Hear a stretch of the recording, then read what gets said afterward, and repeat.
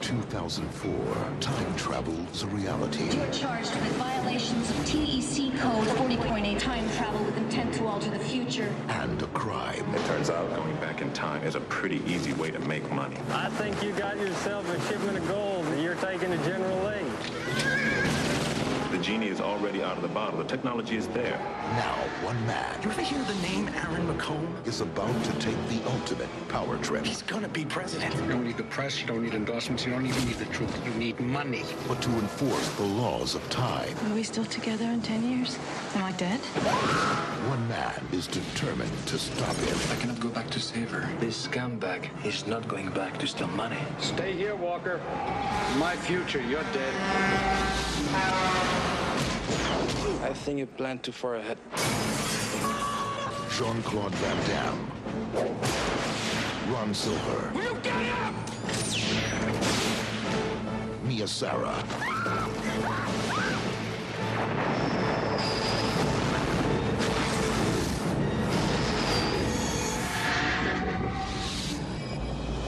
Welcome to They Call This a Movie, testing the strength of friendships one terrible movie at a time. Subscribe to the podcast on iTunes and other podcast services by searching They Call This a Movie. We are part of the Main Damie Network, and to find more from us, check out the website at themaindamie.com or on Twitter, Facebook, and Instagram at The Main Damie. We are also now a proud member of Geek Vibes Nation, and you can find them at gvnation.com.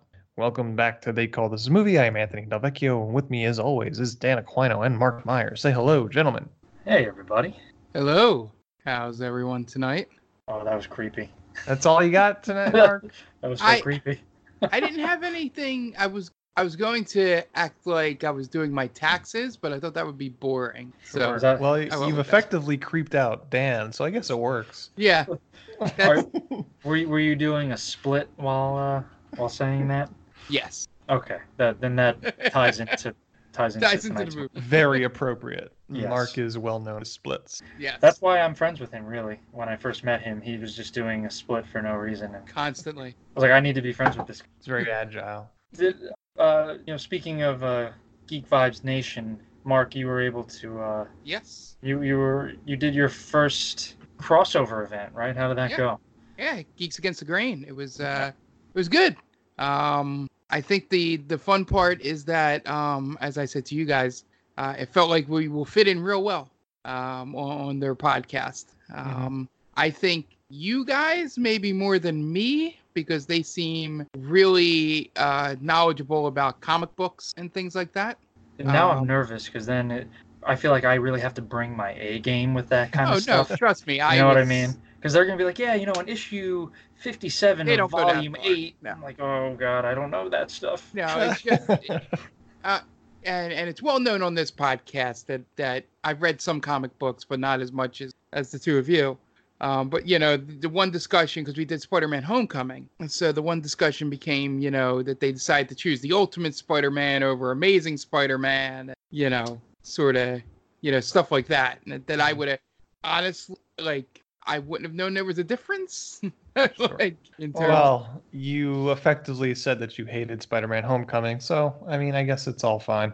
It's okay to be wrong, Mark. yeah, my whole point in that. Yeah, just brushes it off. Yeah, sure. Yeah, my whole point in that is that This is not a Spider-Man: Homecoming podcast, Mark. Just so you know. Yeah. Not to cut I like you the off. story tell. It was a good second rewatch after playing the game and seeing Into the Spider-Verse. Okay. Not to cut you off, but we do have an agenda here today. Now let me talk about. I just got Mark in trouble.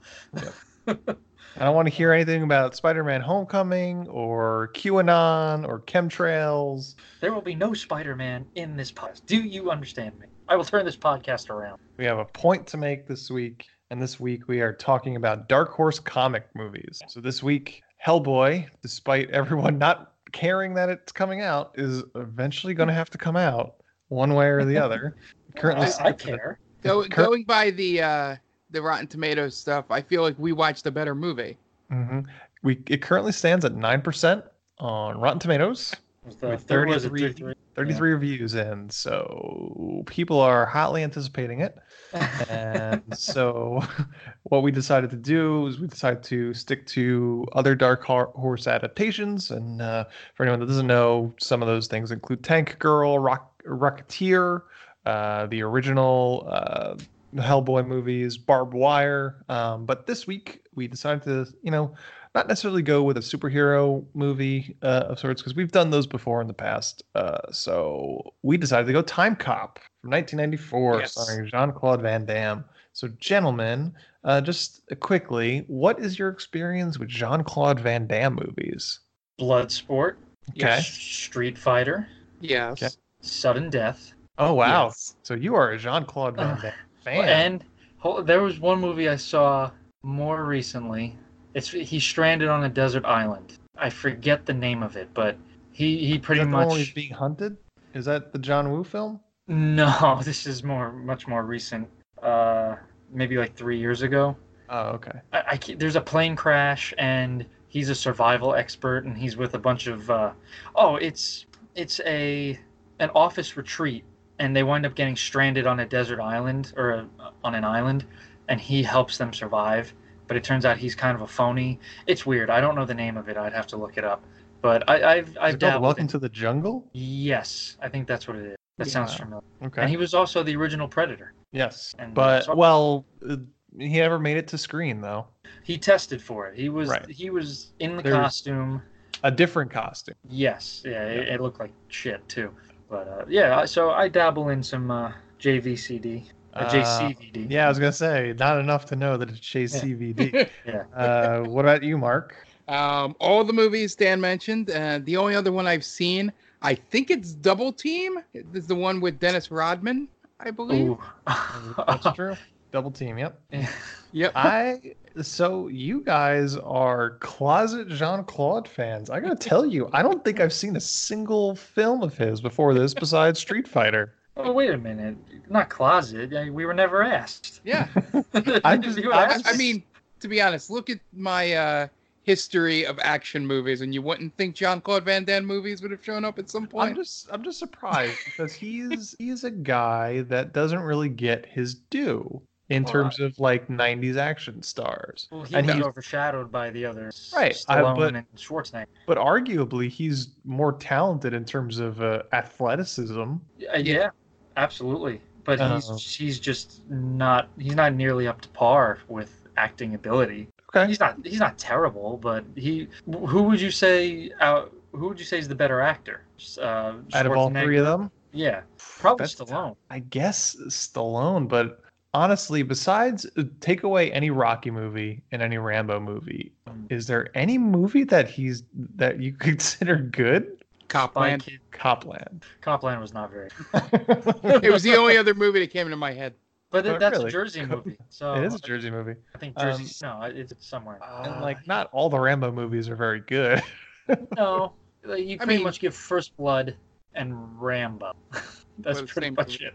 Well, no, First Blood is First Blood, and then the last Rambo movie was just called Rambo. Oh, that's what you meant. Okay. Yes, I saw that on my birthday. Maybe you're right. No, I can't think of another Stallone movie where he's actually good in it. Good.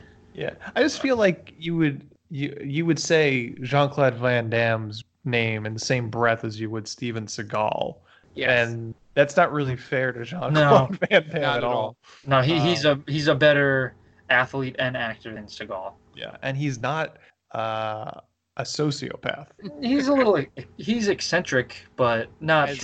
He's not Nicolas Cage eccentric. Has Jean-Claude Van Damme ever slow motion beat up Russians at a karate event? No, jeez, those things are hilarious. They pretty much it's like the force push, and these guys go flying back. Do we count the Expendables that he's in? He is in Expendables 2, which I have not seen. I count that as well, so I've seen him in. I feel like he would have been good in The Meg instead of Jason Statham. Okay. I would have rather have seen him now. Sure. That's right up his alley. Yeah, no, I guess Jean-Claude Van Damme has just been a blind spot for me in terms of movies. This is my first time watching Timecop. Have you guys seen this before, or no? This is your first time? Yeah, I've never seen it. I've heard of it, but never seen it. Mark, you've seen this several times. I've seen it. This is through the entire week. This has never come up that you've seen it before. It's like you guys are hiding it. Teenage me found this and got a nice little puberty moment when seeing Mia Sara in this movie after being obsessed with Ferris Bueller. So that was my first experience with this. Yeah. So But Yeah, Mark, this it was still on. stands. We decided on this movie about a week ago, Yeah. and you're saying now you've seen this several times. Well, you see, now that I feel like that's more closeted because Yeah. I was never asked about this. I'm Yeah, blown so- away is all I'm saying. Is It's flabbergasted. Not even like right before we came on to record this podcast. The 5 minutes we were talking on Skype before we pressed record, it never came up. Oh, Are you betrayed? Do you love this movie, Mark? Do you like this No. movie? no, I like this movie, but I don't love it. Yeah, so I've seen, not very recently, but of the Jean-Claude Van Damme movies, I've seen only this and Bloodsport multiple times. So Just Street Fighter for me. I think I've seen Street Fighter maybe 10 times. and Bloodsport was just because we had it on VHS. So That's it was not a one bad of- movie though. I've Yeah. just been blindsided throughout the whole beginning of this podcast. You think you know a guy? Yeah, right. I don't think I've seen Street Fighter in like 20 years. So this is really my first adult, like as an adult, this Foray. is my first foray into Jean-Claude Van Damme, and I fucking love this movie. I gotta be honest with you guys. It's real good. I think I'm amongst the minority who does not like this movie. I thought it was pretty bad. Oh, And so even fun. even for a Jean-Claude Van Damme movie, it doesn't have the same kind of fun as Street Fighter did. Street Fighter was more campy. This one was very serious, and to me it didn't work. I disagree. I love this one. It was so much fun for me. This is going to be a good discussion then. Oh my god, the sound effects in this movie. Oh, it's just so awesome. Everything is so over the top. Yeah. In terms of every kick, every punch. Oh my god, it was amazing. If you think about it, the first thing that I was disappointed in, he only does 2 splits throughout the whole movie. But the most severe- iconic split in his career is in this movie. in the underwear. Yeah. Yeah. I mean, yeah, that's cool and all, but that's a severe lack of splits from the man who is known for it. There should have been at least 5. You get 2 splits and a ton of kicks. You do get kicks. And there are kicks, and you see some Jean-Claude Van Damme booty. Yeah, you get booty, you get tits from Ferris Bueller's Girlfriend, and you get Bush. Did you? You do get Bush. How did I Not from miss her. Bush? Not from her. No, from You the The VR. the VR one. And that was another one that was just like boom, tits. That was the one I warned you about. You did warn me. So I was like, oh shit. Just had to Because kinda it comes close out of the nowhere. laptop. What that warning, as soon as the Mia Sarah part popped up, I checked the time and it was before when you said that would occur, and I'm like, oh, can't wait to remember this that I had completely forgotten about. And it popped up. I was like, oh, that makes sense for the time period. What are you gonna do? I totally enjoyed this one. I thought how they handled time travel was kind of fun. Yes. I thought the action. I could have used more action. I'm not gonna lie. Could have used a little bit more fighting, more kicking, more punching. A little more fighting. A little more fighting. But yeah, no, I dug it. I love the style. I love what they thought 2004 is gonna look like. Oh my god, with like just everyone's got hockey hair and just breakdancing clothes for some reason. You see now, this is Everybody's where got we boots. differ. Everybody's got like utility boots on. I like the cops have the sweet vests, like the jackets. They were like hip hop jackets almost. They were pretty sweet. But I disagree with the time travel. I thought the time travel was pretty dumb the way they did. It's a little inconsistent. It's very inconsistent because can I say it now or do we want Yeah, to wait? no, or- we can talk about it now and then we'll get into the plot. But yeah. So basically, you're on this like test track Mm-hmm. in this futuristic capsule, I guess, and it shoots you forward, and then when you go through time, you appear, but not in the time capsule. Yeah, It just you're throws standing up you for out. some reason. So I don't It know. makes no sense. Yeah, I don't know how he comes back in the time cap in the capsule. Right. Is there I a don't know. junction point somewhere where you so you start in 2004, but you want to go back to 1929, you get in your time capsule, you go, and there's like a little junction point, and it just spits you out, and then when you hit the return button, you go back to the junction point. They don't explain that. I And don't know. It bothered me really badly because it makes no sense. And when I like my time travel movies. Sure, but it sets in stage the number one rule in all time travel movies. is don't cock block your younger self. Yes. But that happens in almost every single time travel movie. Sure, but he's just like he finds his wife and he's just like, do exactly what you're gonna do, and he's just like, all right, well, you probably could have just like not even interrupted her. Right, because that was gonna happen regardless. Just be Right. there to stop what happened. So he listens to himself fucking his dead wife. It's a very When you say it that way, very sounds- surreal moment for him. yeah, it's very morose too. Right. It's just, this is my dead wife banging younger me. Mm-hmm. I would have gone back and gave my younger self tips on how to do it. So listen, man, she likes it this way, all right? So go about it this way. Well, how would you know? She's been dead for 10 years. But He knows your dead wife, better than you know your dead wife. That's a good point. Because he's fucked her more recently. So what would you go back and say? Would you go back and tell her, just like, hey, listen, man, just go buck wild on her because she might die tonight. All right, just like if you like pull out, just spray it everywhere. One time, it's not gonna matter because she might die. yeah, right. Like he could get like if she gets mad, it doesn't matter. Right, because the house is gonna just go for it. Live, live a little before you die. So are we all in agreement that that's the number one thing we would have told our younger selves? Sure. Okay, good. Yeah. Yeah, we'll go with that. Besides, obviously, we've been on this podcast before. The first thing we would do is go back to the 1980s and pitch a boxing movie starring Teen Wolf and Frankenstein's monster. I think we're all pretty much on record. That's somewhere. Yeah, somewhere either on the podcast or on Twitter, on social media, we are on record saying that is the number one thing we. Yep.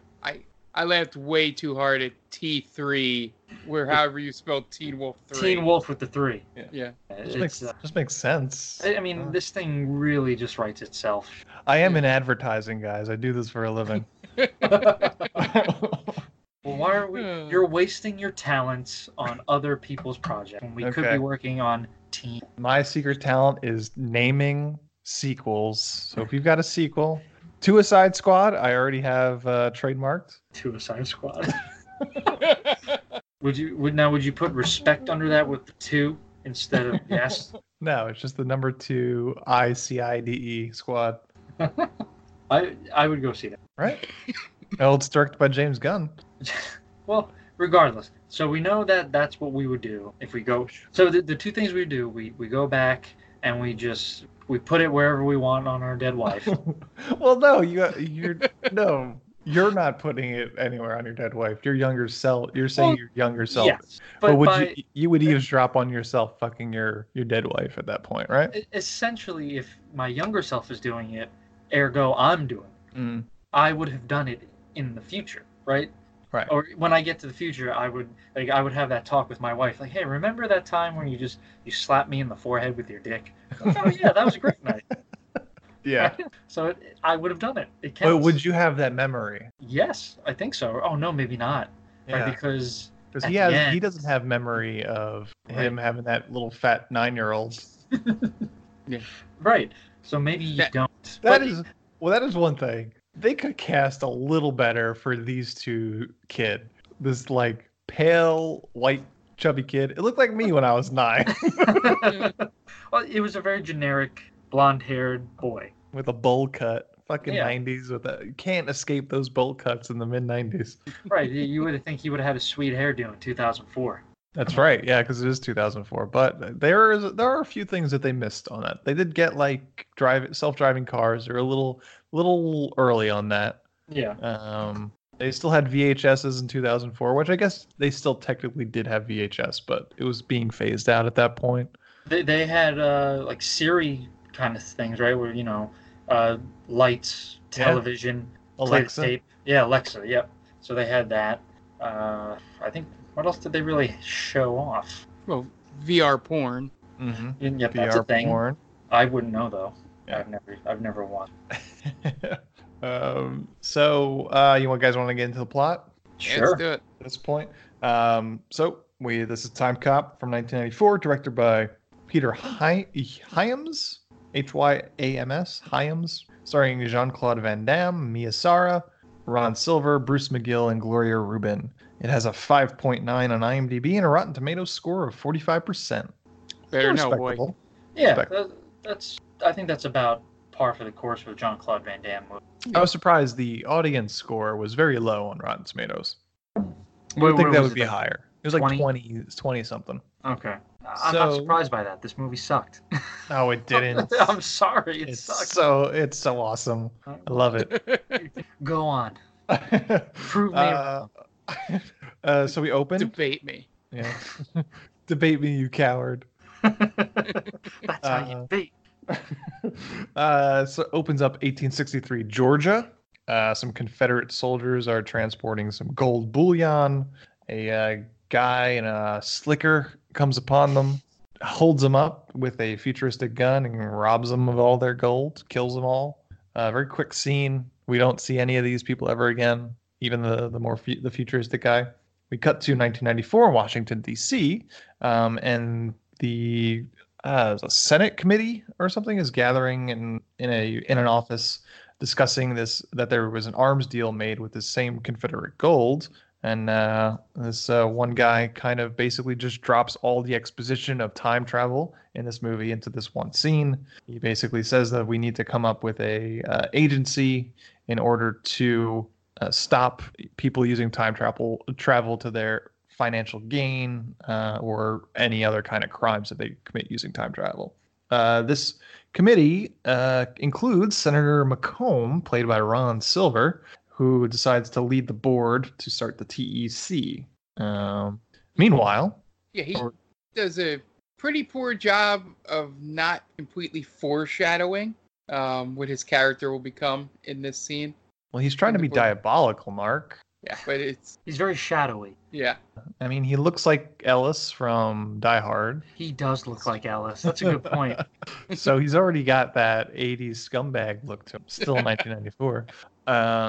But that's the end of the scene. Basically, the scene is just there for exposition, kind of give us the points of time travel. You can't go forward because forward hasn't been created yet, but you can go back. I like that. Yeah. That's a cool rule. Yeah, I'm telling you, they do time travel better than anybody, bar none, in this movie. And they even bring up the biggest time travel question, going back and killing baby Hitler. Right. Wait, I know they mentioned that. What does he say there? Because the consequences could be catastrophic. Okay. Although it's like, well, let's see where that goes. Like, can't roll you the just dice be on like, that, right? Yeah, can't you just be like, send someone kill baby Hitler? Oh my God, worse things happen. Send another guy back and just stop the guy that killed baby Hitler. Well, like, hold on, buddy, we're canceling this project. We're like, oh, okay, you're me, so I totally get it. Right. I can't imagine stopping Hitler. Like, what could be the worst thing? He killed 500 million people. How could it be? Whatever happens next can't be any worse than. Right. I think your numbers are a little high, but yeah, that is the point.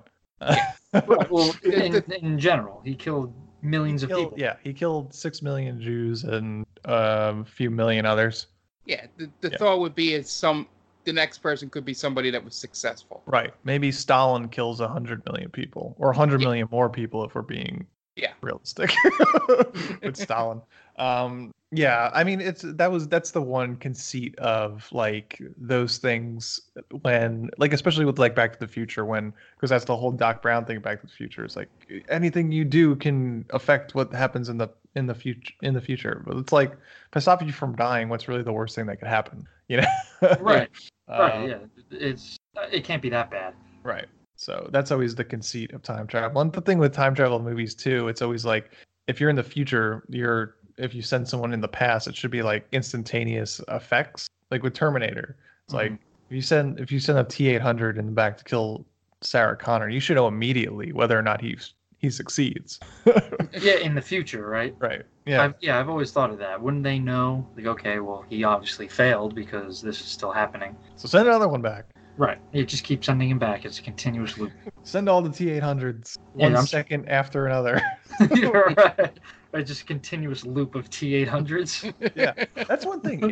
If they just sent 2 T-800s back, Kyle Reese would have failed. There was no way he's stopping 2. Well, he couldn't even stop 1. Yeah. Right? He doesn't stop it. Sarah Connors does. Right. There was definitely no way that she wasn't going to. She would.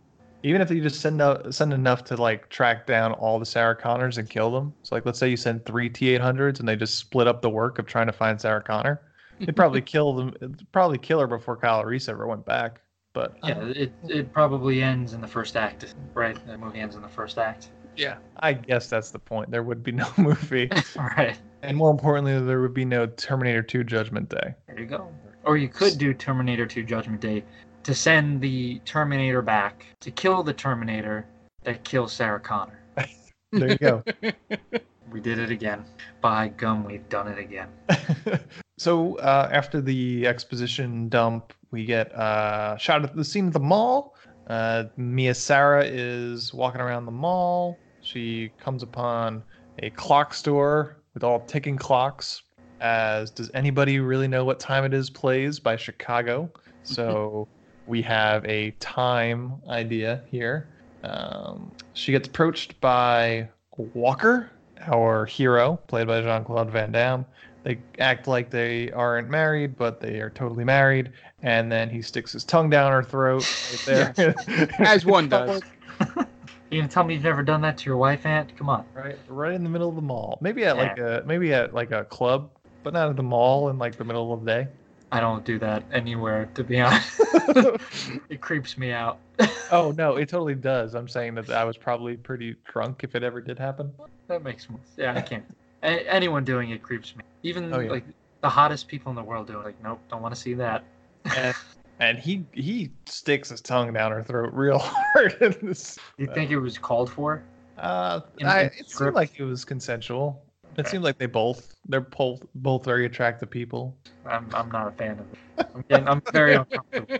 They were probably just feeling it, man. I'm sure they boned in their trailers. I'm sure they did. Yeah. I don't believe that at all. No? Why not? Well, let's go back in time and find out. Go to the filming of Timecop and just hang out outside their trailers and see what happens. Are you guys boning or not? This could be a huge waste of time travel if you're not. Maybe that's what heals the world. If we go back in time and we just get Mia Sara and Jean-Claude Van Damme to bone. And everything after that is everything's right with the world. Yep. You know, it's worth a shot. We just got to get that time travel working. Let's do it. Yeah. So they make out hardcore, and then all of a sudden a purse snatcher snatches an old lady's purse. On rollerblades. On rollerblades. Very 90s. Walker almost kicks him in the throat, but he thinks better of it, tells the guy to give the purse back. The guy gives the purse back. And then that little scuffle is over. We find out Walker is a cop, and he's mulling over a new job offer. And what I like about this one scene, because it always comes off to me as funny, and like with Arnold Schwarzenegger movies specifically, that no one ever calls out his accent. Yeah. And I thought the same thing. And in this movie, she just makes fun of his accent and how she basically says he can't speak English properly. In the mall, that's right. Yeah. I think that's funny because, you know, Arnold Schwarzenegger, he's always got like a movie like Jingle All the Way. His name is like Howard Langston, and he lives in Minnesota, and he just talks with an Australian accent. And his kid doesn't pick it up at Austrian accent, I'm sorry. Right? Yeah. You would and think the kid would have picked up some of that accent. Sure. Or like he would recognize that when he's in the Turbo Man costume at the end of the movie, that, hey, Turbo Man has the exact same Austrian accent that my dad does. And hey, Turbo Man's a 6'4" bodybuilder. Isn't this weird? For sure, it's the Howard Langston. Yeah. That maybe it was shortened when his family came over, but that makes no sense because he would have an American accent. I think they stopped shortening people's names like pre-World War II, though. It's like coming into Ellis Island. That's what I was going for when his family first came over. But clearly that's not the case because he would not have an Austrian accent. Yeah. But I stand by it. For some reason, Howard Langston's family, his parents, came into Ellis Island for no reason. Shortened their names. That's the only way they knew how to get to the U.S. That's right. It took a boat. It took like 3 weeks. The father died of like typhoid. This is how we read it in the books. Yeah. When he was younger, he had to be like quarantined for 2 weeks because he got scurvy or something. Great. Oh my God, I'm laughing way too hard. So Timecop. Yeah. This scene also talks about the future. There's a lot of foreshadowing towards the future and talks about stuff like that. And then it's fuck time. And if you ever wanted to see the tits of Ferris Bueller's Girlfriend, this is the movie to do it in. Because she gets absolutely railed by Jean-Claude Van Damme.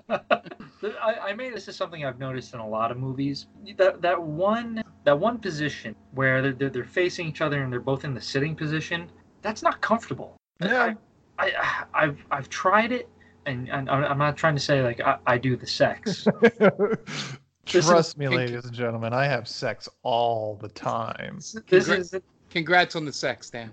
This isn't me patting myself on the back. Fucking nerds. You have to just make sure people know because Mark said you were a comic book nerd. Right. Yeah.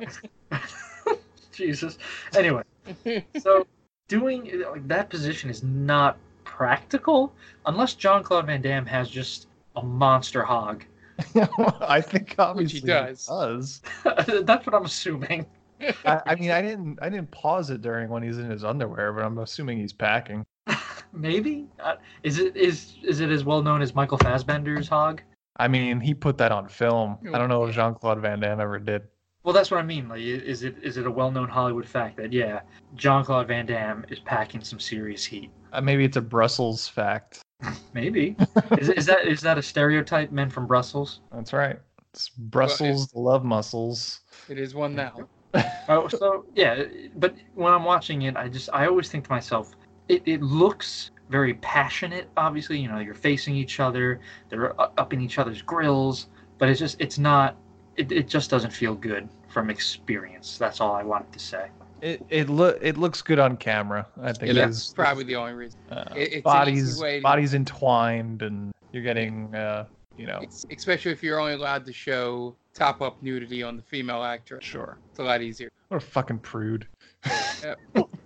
You gotta show some crazy shit. Like, did you ever see Heartbreak Kid, the remake? Yeah. And he's giving her like the jackhammer. Mm-hmm. That's what I want to see. I want to see Jean-Claude Van Damme jackhammering Ferris Bueller's Girlfriend. Yeah, she didn't even show butthole in this movie. What's the point? Yeah, it's a waste. Totally. And that is why I don't like this. Yeah. We're like in the third scene. Sit tight, everybody. We got a 2-hour podcast coming up. Okay, so he gets a call from work in the middle of the night. He's got to go into work because he's a cop. I guess that's a thing that cops do. His wife, Ferris Bueller's Girlfriend, has some cryptic words for him. Obviously, we know as intelligent people that she's pregnant, but she wants to tell him that, but she doesn't. So he goes off and he gets attacked on his way to work by some future goons with hockey hair. As he's getting the shit kicked out of him, he gets shot, but he's wearing a vest, and he goes to try and save her because she's like locked in the house with these goons, and the house blows up in spectacular fashion. It's a pretty good explosion. So she's dead. Yeah, very, very dead. Very dead. She's in the millions of pieces. Yeah, she's probably vaporized. Yeah. So we cut to 1929 during the stock market crash. We meet a guy named Atwood who is cleaning up on the stock market because it turns out he's a time traveler and Walker's former partner. Walker comes to arrest him. Atwood sicks some goons on him. We get some kicks, splits, and some amazing sound effects. And the first shot of the weird future guns that they use in the... Well, this is the second because the future gun was also used in 1863. Right, the submachine guns. Yeah, those kind of look normal. Whatever this shotgun he was pulling out was the first weird looking one. My favorite actor in this scene is the cop, the Irish cop. Yeah. Poor bastard. Tomorrow would have been a better day. Yeah. Like I said earlier, especially in this scene specifically is where I noticed it. The sound effects are incredible in this fight scene. Just everything just sounds so brutal. Just the punches, that wet slap sound of these punches and these kicks. My It's goodness. essentially a Mortal Kombat game. Yeah, it just every punch sounds like an Indiana Jones whip crack. That's a good way to put it. That is pretty good. True chef kiss emoji. Is this your new thing? This is the second time you said it. Mwah. I'm a fan of it. Don't stop saying it. I just want to know. Yeah, it's perfect. Whoever did the sound design in this movie, they earned their fucking paycheck. I gotta tell you. It was Jean-Claude Van Damme. That's how he sounds. Those are real kicks. Yep. His kick sounds like an Indiana Jones whip crack. Yeah. His kick breaks the sound barrier. They mic'd his foot and they just got the sound like that. So Atwood begs Walker not to bring him in. He says Senator McComb will kill him. Attempts to jump out a window, but Max is able to time travel him back to 2004 and stands trial. He's found guilty and he's sent back to death anyway. But that confused me too. Why do they do that? Why not just give him the chair or something along the lines in 2004 instead of sending him back to plummeting to his death in 1929? I do not know, but it's cool. amazing. It's cool. Yeah. It's just to show that cop again. Yeah. My favorite part. So we learned this is 2004, and Jean-Claude Van Damme's character Max is still a veteran cop for the TEC, and he's got excellent hair in this aspect of the movie. I was going to ask you, sweet mullet. Which version do you like, younger version or older version? Older Jean-Claude's got the great hair. He does have a wild. 94 Van Damme's got a tight crew cut. He has a wild mane of hair, man. It's pretty glorious. Now here's a question. Okay. Whose mullet's better, Jean-Claude Van Damme or Malibu's? Now, come on. Are we really? Is this really a question? Yeah, I'm asking the question, so answer it. Malibu, all the way, all the way. I don't disagree. Because he has the beach. The beach bum look. Tanned, got the fucking party in the back, business in the front. Like Jean-Claude Van Damme's hair is all just like all party. There's no business there. Yeah, this is another opportunity to tell Darren McBee, if you're listening, we'd love to have you on the show. We'll talk about your hair for an hour. It's possible. Yeah. You don't think it is? We can do. Yeah. So at this point, Senator McComb visits the TEC. He's now a presidential candidate. Walker and McComb kind of dance around certain information. Walker more or less is kind of telling McComb that he suspects him of being involved in Atwood's reason for being back in the stock market situation. Meanwhile, McComb is trying to shut down the TEC. We don't quite know why at this point, but we do eventually figure out that he wants essentially time travel for himself. He can go back in time and make some tons of money because he's got a presidential campaign he's running right now. Yeah. So we get a scene while after he visits the TEC and tells them that it's his mission to shut them down. We have a scene where he brutalizes one of his aides. And this is part where this movie hits a little too close to home. Because McComb's got some choice lines throughout this movie, and this is the first time we hear a great one that kind of is very prophetic of how we are living in 2019 right now. Yes. He has a fight with his aide, and he says, I have this exact line here. He says, "Elections are won with television. You don't need the press, don't need endorsements. You don't even need the truth. You need money." Yeah. And then also in this scene, the news talking in the background mentions like the border closing party and all this other weird shit that is very different watching this in 2019 than in the early 2000s. I think you're a little bit of ahead of it, but okay. Yes, that's the scene. That's the scene coming up. Okay. Yeah, because I do have that written down. It is pretty prophetic, as you said. Yeah. I mean, he wasn't the only. I don't think he was the only person in movies to do that, though. I'm sure that wasn't the. I think the President in Tank Girl was done the same way. I could be wrong though. Sure. But it's pretty weird how this was in the 90s and even before that. This was kind of thought of as a farce where a reality star would become president. Mhm. And look at it now. Craziness. Yeah. So basically, we find out that Macomb had sent Atwood back. I don't know. They never really discuss how they had met each other because Atwood was Walker's former partner. But essentially, Atwood was back in 1929 to make money via the stock market for Macomb to essentially fund his campaign. Then we cut back to the scenes at the TEC. Walker tells his boss Matuzik, played by Bruce McGill, that before Atwood died, he named Macomb as his financier to go back in time. Matuzik kind of ignores him. He says, "You really kind of don't have proof. Why don't you go home and take it easy? You haven't been you need a social life." So do you want to say anything about Bruce McGill, Mark? Yeah. If I remember correctly, he's MacGyver's helper, correct? I don't know. I just know I was surprised that Bruce McGill was not a bad guy in this movie. Yeah, I was usually expecting plays a bad guy. Yeah, I'm on IMDb heel now turn for just sure. to. He's the guy that helps MacGyver. He is in one episode of the new MacGyver, so possibly. Yeah, he plays Jack Dalton in the old MacGyver series. Jack Dalton. Yeah, he's like the guy that helps him get around and stuff. Is his best friend in it. But yeah, Bruce McGill. That, to be honest, outside of Van Damme, back when I probably originally saw this movie, like previews in theaters as a kid, he was probably the second most recognizable person I saw in this movie. Sure. Just from a history of watching MacGyver reruns over and over again. So it was great to be reminded that he is in this movie. He's a very good character actor. Yeah, he's real good. Yeah, and it was you could never figure out if it was the writers playing off or him himself playing off the fact that he's been a bad guy in a lot of the stuff he's in. You know, with just the way you think it's like, oh, he's going to be the one that's going to be bad.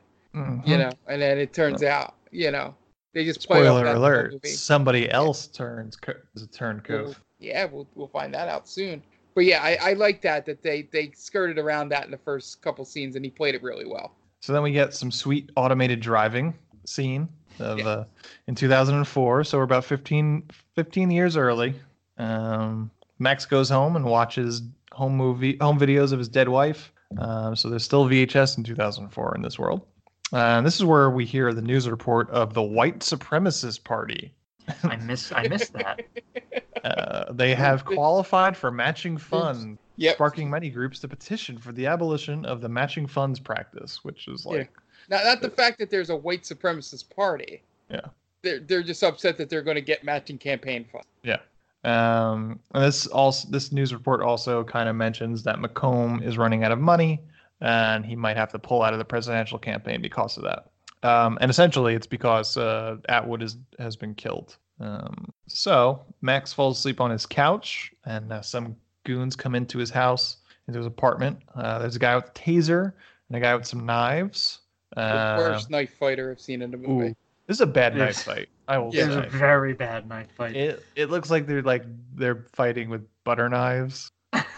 Well, it's essentially in the knife fight, Jean-Claude Van Damme is just holding the knife in front of him while the other man attacking him attacks hits the knife. Yeah, Yeah. he just The knife. he's not even trying to hit Van Damme. It's just hit the knife. Well, Van Damme isn't known for his weapon play.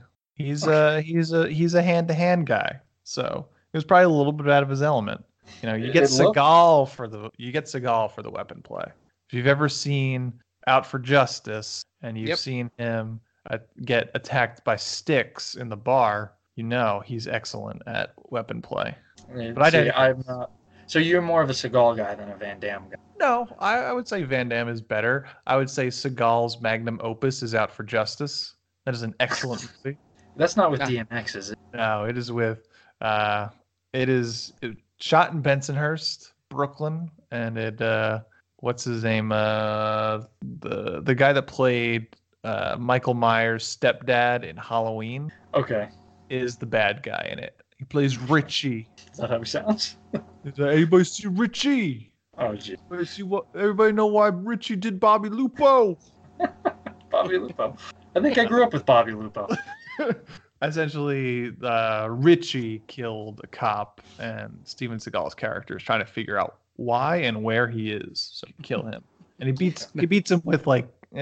We're getting on so many tangents, but essentially at the end of Out for Justice, like Richie is severely overmatched because, as anybody knows, Steven Seagal has never gotten hit in any of his movies. He's never taken a punch. He's always on God mode.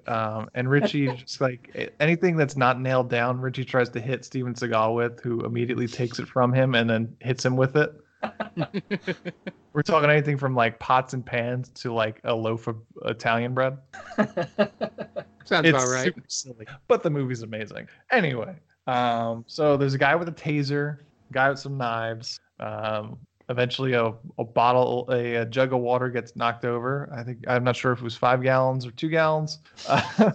4 gallons. 4 gallons, yeah. It's 4 gallons. Okay. And the guy with a taser tries to electrocute Max. But this is where we get our classic Van Damme split on the kitchen counter. The guy accidentally electrocutes himself instead. He tosses the guys through his door. This is when Agent Fielding shows up. Yeah. Agent Fielding, played by Gloria Rubin, who is a member of Internal Affairs. It took me a while to realize where I'd seen her from before. And it took IMDb that she was on ER for 100 episodes. I thought it was Rae Dawn Chong, but it was not. I recognize her from as a woman 20 years older in Mr. Robot. She played his psychiatrist in the first season. Yeah. She had the reason I went straight to ER is because she had the same hair cut that she has in this one. Sure. And I was like, I know that exact look. And then when I looked at it, I was like, oh, yes. 100 episodes. That's long. That's a long tenure. I mean, ER probably had 300 more episodes, but yeah. Not knowing the exact count, the only thing I saw is Noah Wiley was on there for 250. So I'm assuming that's about how many they had. Yeah.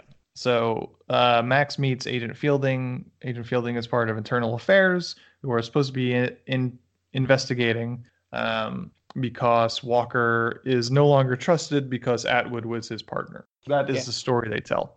Yeah, and it has the best moment of comedic timing for Van Damme in this, where he keeps shutting the door on her as he's talking to Miguel. Just shuts it. No, Matuzik. Yeah. And this is where we get Bush.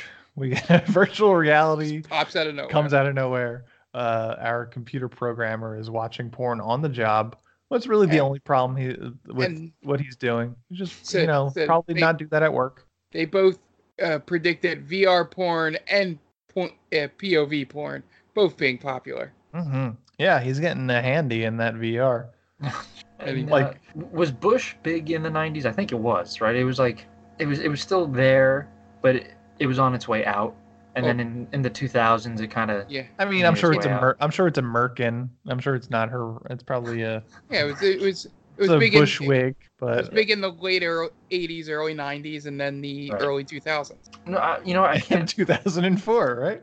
I can't recall. I cannot recall. I know now it's not a big thing, but it's like a preference. But regardless, I was just curious. This is kind of like a stereotype of the computer guy always being a pervert. Yes. Because they can't get laid, guys, because they're into computers. Get it? I had a split-second moment where I thought this was Matthew Lillard. You wish. Come on. for like 1 second. I was like, wait, Matthew? Oh, no, that's not him. Okay. And this guy's complete with the the ponytail. He's got the glasses. I think he's got a pocket protector, if memory serves. So he's all geeked out. Yeah, he probably plays D&D too, right, guys? What a nerd. Yeah, loser. So Walker intends to go back to 1994 because I guess they've tracked McComb there. Fielding goes with them, and is this the first time we see how he goes back in time? Yeah. It is, right? Yep. Yeah. And it's kind of sort of like a space launch, sent like a kind of a capsule on rails headed right for a wall. So if they don't get to go back, they die. Seems a little. And Miguel delivers one of my favorite lines in the movie where he goes, "If she farts, she'll beat the teleporter." Is that what he said? if Yeah. she Yeah. farts? Yeah, Yeah. because she's so stressed about it. Why would that matter? I don't have no 100% what it mean. I don't know 100% what it means, but it's her first launch. And Jean-Claude Van Damme's super cool and collected because it's probably been 1,000 times he's gone back in time at this point. Right. 10 years in the Force. And there's like a total recall moment where their faces all contort and shit right before they make the jump and they land the Potomac. And this is kind of where we were talking earlier about it doesn't make a whole lot of sense why they were in a capsule, and then when they show up in the past they are freestanding and they just kind of fall from the sky. That's kind of inconsistent of how it affects them, because the bad guys seem to have it all down pat, but Right. the good guys don't. But I guess it has to do with the technology they're working with. That's usually how it works. Yeah, because the TEC is government funded, so they probably are behind in technology. Meanwhile, Macomb is kind of stealing it more or less. So they land in the Potomac, and they go to the Parker Science Facility, Parker Macomb Science Facility, which is where kind of the time travel technology is and where it originated. So we get to see 1994 Macomb. He's getting essentially bought out of his shares in the time travel company by Parker because he doesn't have faith in the technology. Yeah. That's when 2004 Macomb shows up and tells him, "Don't cash that check, you idiot. You're about to make an enormous mistake." And this is the first encounter of anybody that has an encounter with their former selves. And the double effects on this one is actually pretty decent for 1994. They do a pretty good job with the special effects in this scene. So he's kind of telling his old self what to do. This is when Walker confronts them all, and he pulls a gun on them, and then he has Fielding as backup. And this is where Macomb drops another very prophetic couple of lines. First of all, he says, "We need someone in the White House so rich he doesn't have to listen to anybody." And his second line is, "When I'm in office, it's going to be like the 80s again. Top 10% will get richer. Other 90% can emigrate to Mexico where they can live a better life." I don't think It's a little on the nose. It's very, very close. Very, very close. But he's not going to send people back to Mexico to live a better life. Yeah. Well, I mean, sure. Right? I mean, he only wants certain people to go back to Mexico. I mean, if he's, I guess so. I mean, I don't think he would be sad if other people left. Probably not. That's a good point. At this point, Fielding reveals herself to be working for Macomb. Macomb kills the scientist Parker, essentially making his younger self the lone owner of Parker Macomb. Yeah. Walker fights off the goons with a big wrench and some sweet kicks. Some gunfights ensue and start a giant fire. Right before. I love how they went with closer to the Mythbusters way that those things would work than the video game way. That they wouldn't explode on contact. They would leak out and then explode once you shot it again. Sort of setup. Sure. You know how, when you shoot it in the video games, you shoot the red barrel and it explodes like dynamite. Yeah. True. This one, it has to be sparked pretty much. Yeah. So 2004, Macomb gives 1994 Macomb an envelope saying, "Open that and do whatever it says." Basically just giving his self some instructions. Walker fights the goons. One of the goons gets his arm frozen, and Walker kicks it off using his sweet kick skills that he knows. You know who else has some sweet kick skills is Fielding, because she starts kicking Walker. She beats his ass for a little bit. Yeah, and then Walker finally decides that it's all right to hit this woman, so he hits her. He has a pretty badass line, right? Because he goes, I don't want to fight a woman. And she goes, "Well, don't." And then she starts to beat his ass. And then he gives her like he stops her kick. And he goes, "I've changed my mind," and just lays her out with one hit. One punch. Yeah, he knocks her in the face. So Macomb intends to leave Fielding there for dead because he shoots her. And as he goes back to 2004 And Walker also goes back to 2004 as a bunch of police storm the building. When Walker gets back, he realizes everything has changed. McComb now owns TEC, and he's dismantling it now that he's president. Walker wants to go back to find Fielding because there is no record of Fielding, and she's basically his only other witness to this. We realize that McComb has his own time travel machine because, and that's the reason why he wants to dismantle the TEC, and he plans to send goons back to kill Walker before he joins the TEC, so he can stop him from killing Atwood and kind of all that butterfly effect stuff. So Matuzik helps Walker try and get back in time one last time before the government dismantles everything. In the process, he gets shot by some guards, but he's able to get Walker back into 1994. And the pod sets 2 guards on fire, which is awesome. Yes, which is pretty good. So he gets back in time, and again, inconsistent. So he gets sent back in a sitting position in a pod, and then winds up walking in the middle of the street. Almost gets hit by an 18-wheeler, but it just manages to duck underneath it right before he gets hit. That was some bad green screen in that. Exactly. That is bad special effect. I will give you that. So Walker tracks down where Fielding is in the hospital. He goes to see her to basically say, I need your help. I need you to kind of be my witness. But she's obviously bedridden because she's been shot. So he goes to see if he could get a blood sample from the lab at the hospital to try and prove that she exists. While he's doing that, he finds his wife's pregnancy test because she was there moments before he was. While he returns back to Fielding, she was killed by some mulleted goons who put, I guess, they put something in her IV that killed her pretty instantly. They think the hospital staff thinks Walker did it, so he gets chased, jumps out a window. This is where we see for the first time since the beginning of the movie those 2 thugs that look like they could have been jobbers in the WWF. That's pretty good. Yeah, one definitely looks like X-Pac.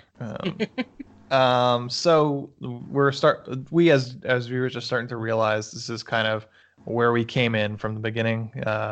So he goes to the mall, finds his wife Melissa, very similar to the first scene that we saw these two, and he tells his wife about his time traveling. And we see more of this fashion from these goons because the goons are there again as they were in the original scene. He tells his wife to kind of, do what you're going to do, and tell your husband, tell me what you want to tell me tonight, essentially, which is that she's pregnant. Like I said, he knows not to cockblock his younger self. Yes. So he lets the fucking happen and just kind of listens downstairs while it's going on, I guess. It would have been great if he did like a little fist pump. He's like, "Attaboy, get it." Yeah, that's gotta be a weird surreal experience, right? But it can't be that bad because the one doing it. It's gotta be pretty cool. But it's got to be surreal. It's like, whoa, that's crazy. I'm fucking right now, but I'm not fucking right now. I don't feel like I'm fucking. Right. Like, what happens if he joined? Matter. He couldn't touch himself, though. Right. Matter can't occupy the same space. Yes. Eiffel towering only. You can't even Eiffel Tower correctly. Why not? You could do the bridge. Well, you could do London can't Bridge. high-five. But yeah, because essentially the Eiffel Tower, yes. You have to have the pinnacle. So that's when you grab hands. Or at least that's what they tell me. Yeah. So maybe I'm confusing London Bridge with the Eiffel Tower. Yeah. Mark and I have never done so. Nope. Not together. Anyway. No, not together. Definitely not, right, Mark? Definitely not together. Definitely not together.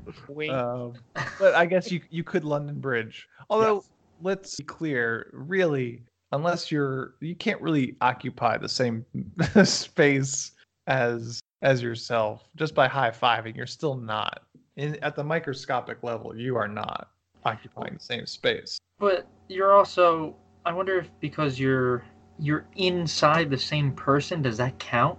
No, because you're not you're occupying the same person. But not the same. But I'm trying to think, because if you're in the person at the same time, essentially There's a connection. Right.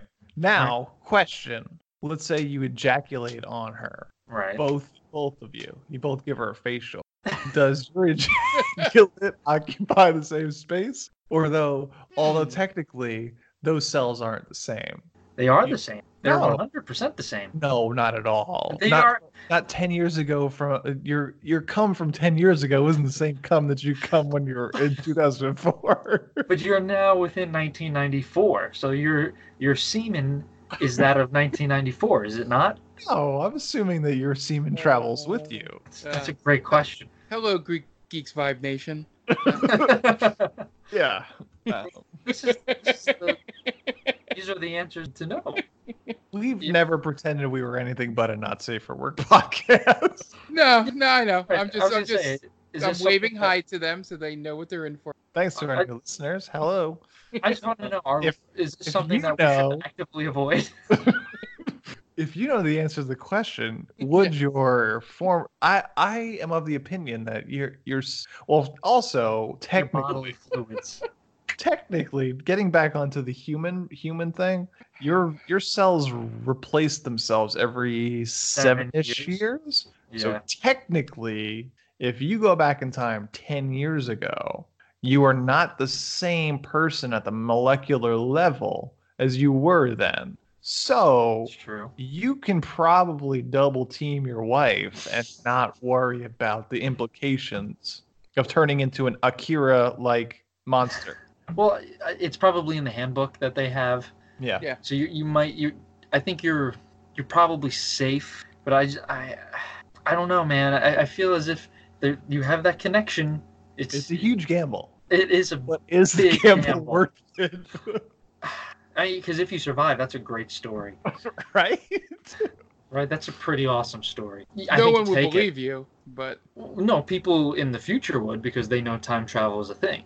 That's true. Right? So you can say, like, like water cooler, you're with fellow agent, Mark Myers, and Mark, you ask me, hey, so, like, how did your last mission go? I'm like, dude, I tag team my wife with myself. And you would believe it, right?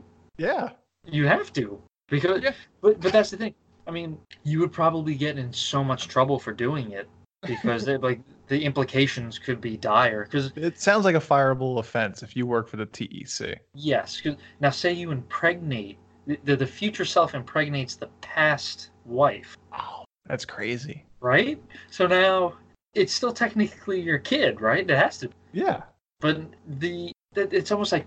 I'm trying to. That would totally screw over your younger self. Exactly.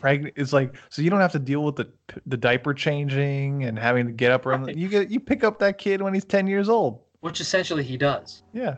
But not because he impregnated his past wife. No, he might as well have though. Yeah, we don't. Yeah, he had to skip all of that. Yeah. I mean, I guess there is some drawbacks. You're like, oh, he's so cute when he's a baby, and now he's like this chubby white kid. Why didn't I teach him how to do splits yet? What is going on right now? Yeah. This time travel opens up a craziness. It's Pandora's box is what it is. So if anybody knows the answers to these questions of whether or not your ejaculate could exist in the same place from 2004 and 1994, I do believe they would be completely different ejaculate, though. Not all it's not like one... It's not one ejaculate for your entire life. It's from your balls, though. I feel like, but you didn't produce the ejaculate that you'll have now 10 years ago. So you would have produced it like yesterday. I don't know exactly how quickly I feel like this is you produce sperm. I feel like this is something that Bill Nye the Science Guy is looking. All right, that creep. Just one more thing. So, like, are you saying? Say you're tag teaming your wife, you pull out, get it on her face, right? If your futures touches your younger selves, and there's like a little pool there, yeah, something weird would happen. I just know it. Something weird would have to happen. Like a monstrosity, Jean-Claude Van Damme would spring up from the goo and try and kill them both. Right, like I must destroy my predecessor. It's almost like a Highlander moment. There can only be one. Yes. The offspring always tries to kill its older, rival. I don't know if there's any way to answer these questions. We'd have to write the porn not parody, but the porn version of this movie to get to the bottom of it. What would it be called? Time Slut? Yeah, I mean, Timecock, obviously. Oh, yeah. Come on, Dan. I think that's too on the nose. But I guess it really doesn't. You're talking about Woodrock right? With them, right? Yeah. Well, I think I'm still banned. We're blocked. Just okay. trying to help. Them. So, hey, go on. Where did we leave off? So he doesn't cockblock his younger self. Melissa tells 1994 Walker she's pregnant. They're very happy. And then 2004 Walker goes to ambush the goons that killed Melissa. There's a lot of ambushing going along. He does a bad job of it. Yeah, I mean, he's not great at it. He kind of, you know what he just kind of leaves it like with no time, you know? Mm-hmm. He's just like, he should have been in the woods, like, but I guess he wanted to listen to himself fucking his wife. Really? That's the only reason I can guess, right?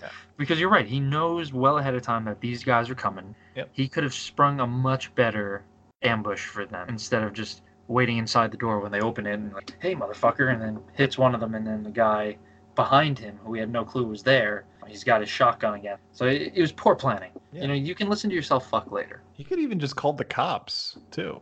It's true. Hey, someone's breaking into my house. Right. You just call him like 20 minutes at a time or something like that. Or he could have handled it a number of ways. Yeah. Yeah. And it's poor planning, but yes. A lot of ambushing going along. A lot of fighting. 1994 Walker winds up on the roof. He gets shot, falls off. 2004 Walker is shooting dudes in the woods. And then some more sweet kicks. But then eventually 2004 McComb shows up and takes Melissa hostage. He makes fun of Walker's kicking. Oh, he says you should have been on Broadway. Yeah. So even in a movie starring him, he gets made fun of for his accent and his kicking. The two things he's known for. Yeah. He didn't make any mention of his splits. That was the only thing that like survived in terms of his saving face. Because no one who has ever seen his splits lives to tell about it. Guess that's true. Yeah. So McComb sets a bomb, and the plan is that McComb has no interest in like leaving, I guess. It doesn't look like it. Yeah, which is weird. Because he's still himself. He's him. So it was like it's still suicide. Well, essentially, he doesn't care because he knows his younger self will be fine. Yeah. So it doesn't matter. Yeah. Because essentially, he'll kill himself there, but will still wind up in 2004 because the younger self is alive. Sure. And I wonder if part of his plan is that his younger self will eventually avoid. I guess if his plan goes, then his younger self wouldn't have to go through all the trouble to kill Walker. Because Walker is supposed to die at that moment. So now 1994, McComb wouldn't die again in 2000. So I guess they're alternate time. He's alternating the timeline again. Right. Time travel's trippy, ladies and gentlemen. Even when you're not talking about cum. Yeah, there are serious matters when it comes to time travel.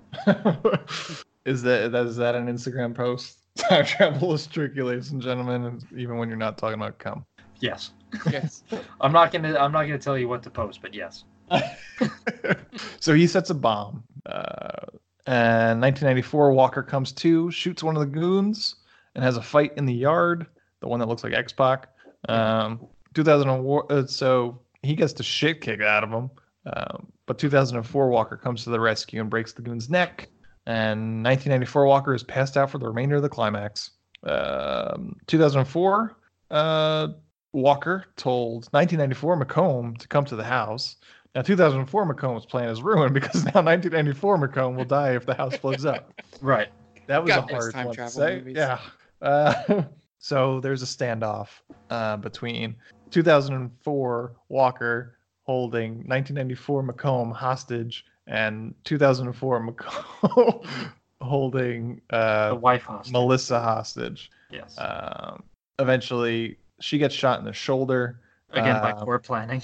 By poor planning. Very poor planning. And Walker uses one of his sweet kick moves again and kicks 1994 McComb into 2004 McComb, and they turn into a blob like in the end of Akira. Yes. 2004 McComb had plenty of time to avoid 1994 McComb, by the way.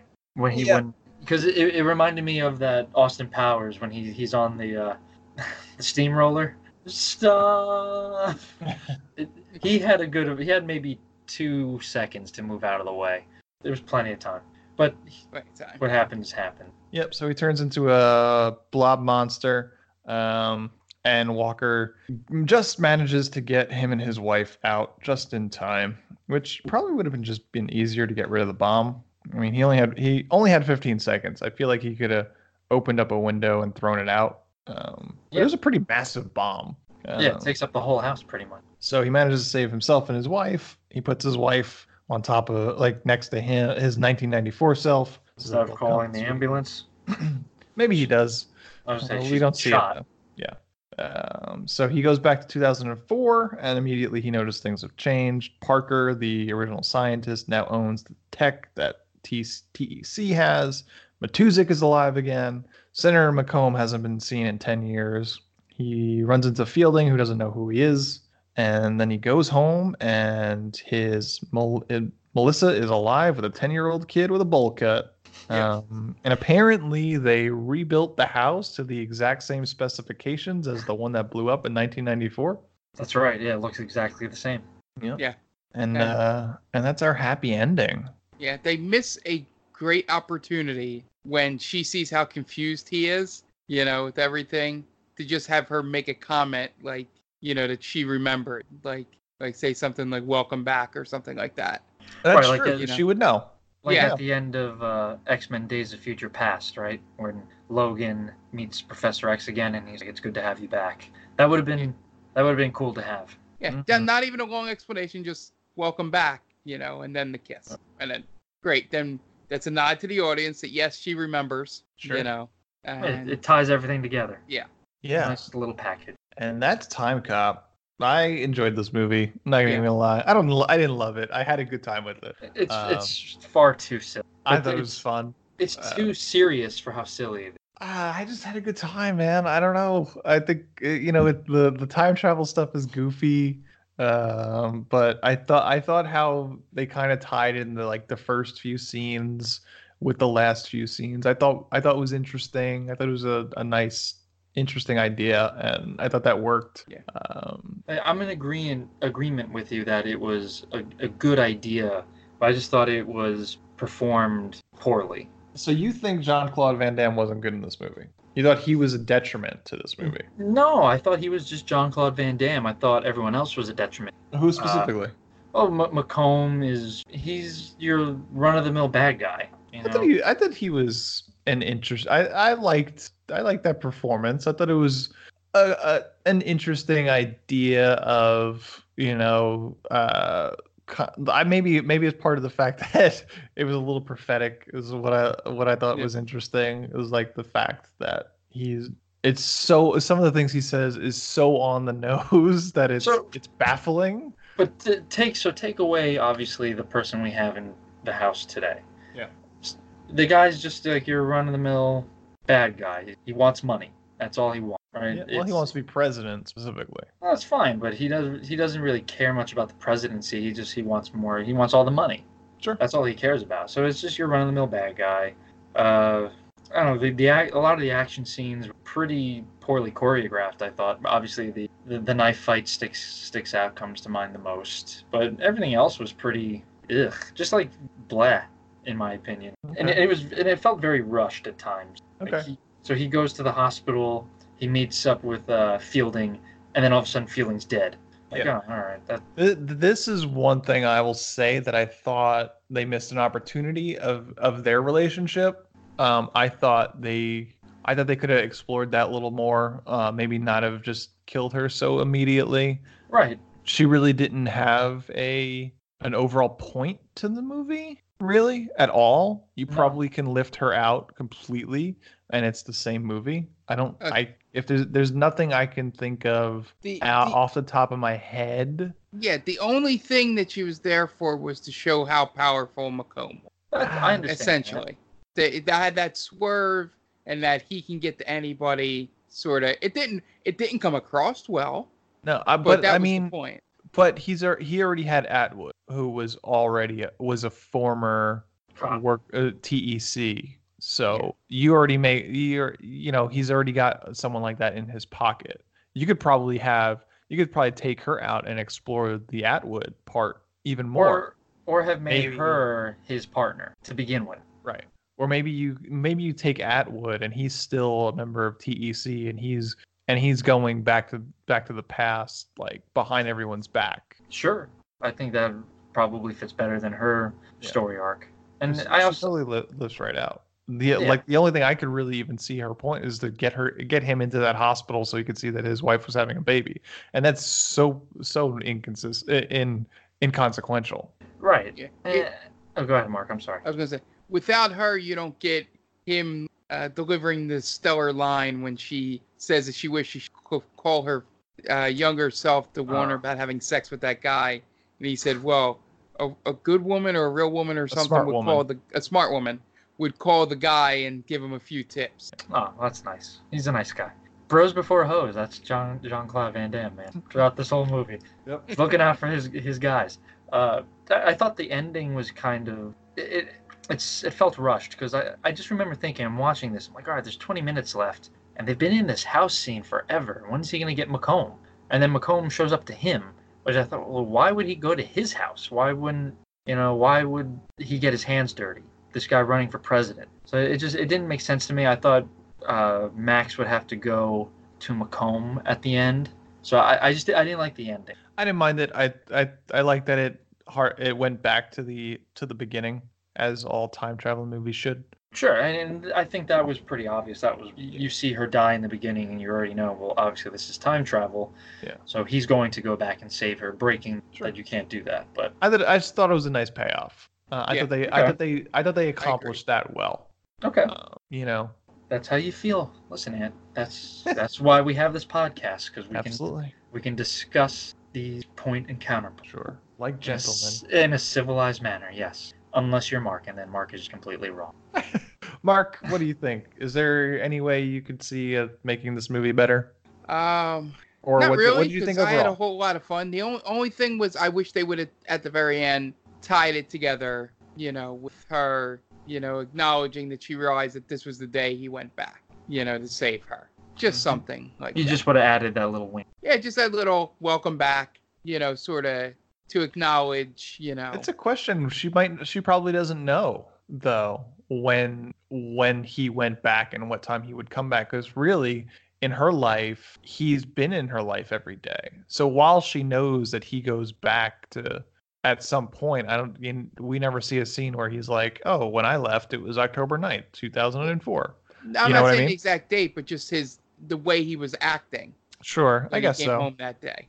I guess maybe he different. Yeah, I suppose. It's along the same vein as when in the first Back to the Future, where Marty leaves his mom and his dad in 1955, how they don't immediately recognize him when he goes back to 1985. Like, damn, you look like Calvin Klein.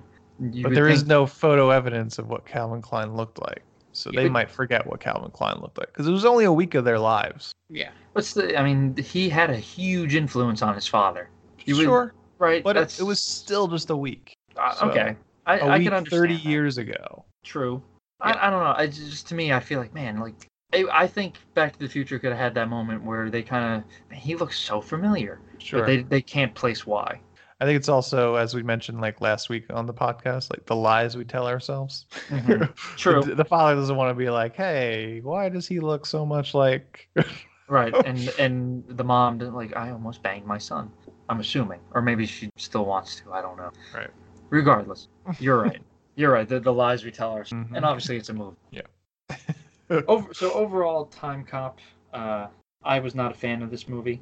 It's fun. I wasn't bored by it, but I think this is one of the best versions of They Called This a Movie, because it was, I think it had a theatrical release. Mm-hmm. It stars a big time action star, and it's so, it's not corny, but it is corny. What's a good, it's just there. It's cheesy. It's just It's there. 90s cheese. It is definitely 90s cheese, and to me it's not good 90s cheese. It's just kind of past its prime 90s cheese in my opinion. It doesn't hold up, even though That's not true because it has the Trump references. But God damn, to me it doesn't hold up in terms of action movie. It was released at theaters. It made $44 million, 44,853 to be exact. That's not bad. Was the 31st movie in 1994. That's not bad. That's not a bad haul. Yeah, Did it have its budget? I don't know what the budget is. I could probably check that real quick. Because I mean, you adjust that for inflation, that's like $1 billion. Yeah. The budget was about 27, so it's like it almost doubled. Almost. Yeah. Worldwide gross made $100 million. Okay. It beat out City Slickers 2, which was number 32 that year, and lost to D2 The Mighty Ducks, which was number 30 that year. Not a bad group. Yeah. Yeah. So yeah, that's Timecop. Some of us enjoyed it more than others, obviously. But I think this is a pretty good episode. We went off the rails a lot. This was definitely not safe for work. Yeah, maybe we should preface that. In our third act, it gets a little hot. Gets a little blue. Yeah, it gets a little blue for sure. But yeah, no, this is our other episode. I'm gonna try and get this up tomorrow, which is Thursday, if I can. If not, it'll be up Friday. You can get this podcast on theycalledthisamovie.podbean.com, any kind of streaming app that comes with podcasts, so like iTunes, Stitcher, Overcast, anywhere you get your podcast. So we should be able to come up. Just search for They Called Us a Movie. We are part of the Main Damie. So it's themaindamie.com is the main website. We are on Facebook, Instagram, and Twitter at the Main Damie. And now we are affiliated with Geek Vibes Nation. And you can find them at gvnation.com. And I believe that's essentially their Instagram, their Twitter, and all that kind of good stuff. GV Nation, I believe. Just look for Geek Vibes Nation on any of those, and you should come up. As we mentioned, they did a episode last week, Geeks Against the Grain, which features our one and only Mark Myers. Yes. Where he talked about Spider-Man: Homecoming and how much he hated it, which you could listen to that. Just as much as I hate Star Wars. As much as you hate Star Wars. So we'll probably be popping up on that show ever so often. I don't know what their next episode is, but I don't know. But we will be back next week with another episode.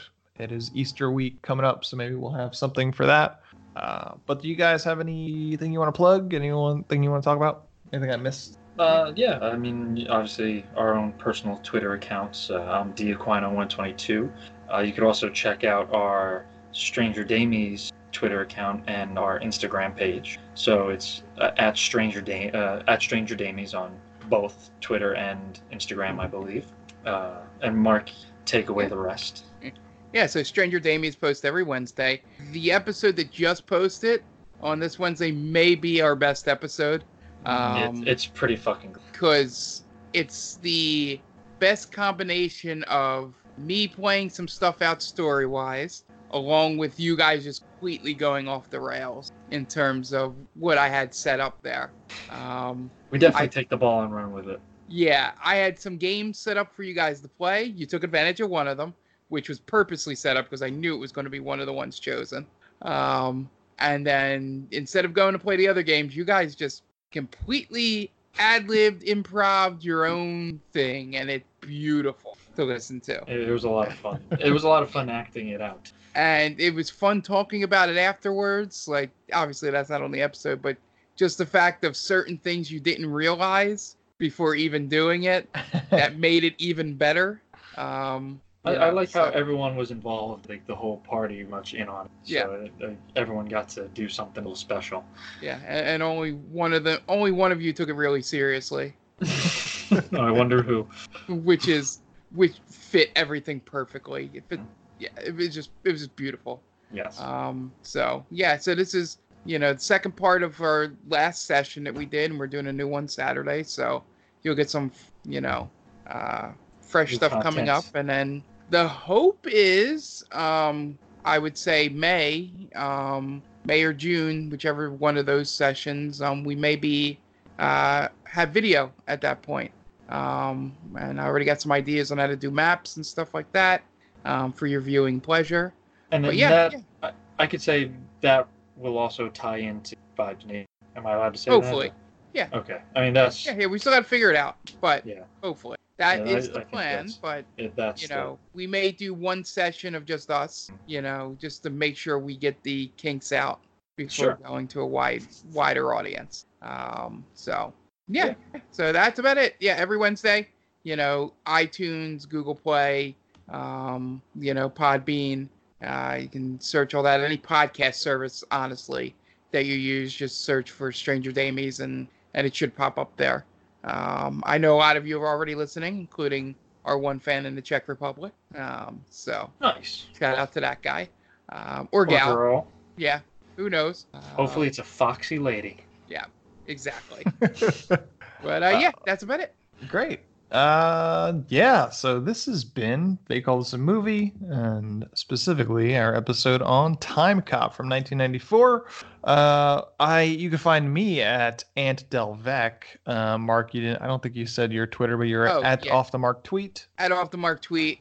I'm just a Brace Harper account now, so feel free to follow that. Dan, you're at Diaquino122, correct? That is correct. Right. Yes. So it's been Timecop 1994, directed by Peter Hyams. I'm going to say Hyams. So for Dan Aquino and Mark Myers, this is Anthony Del Vecchio telling Peter Hyams to go fuck himself.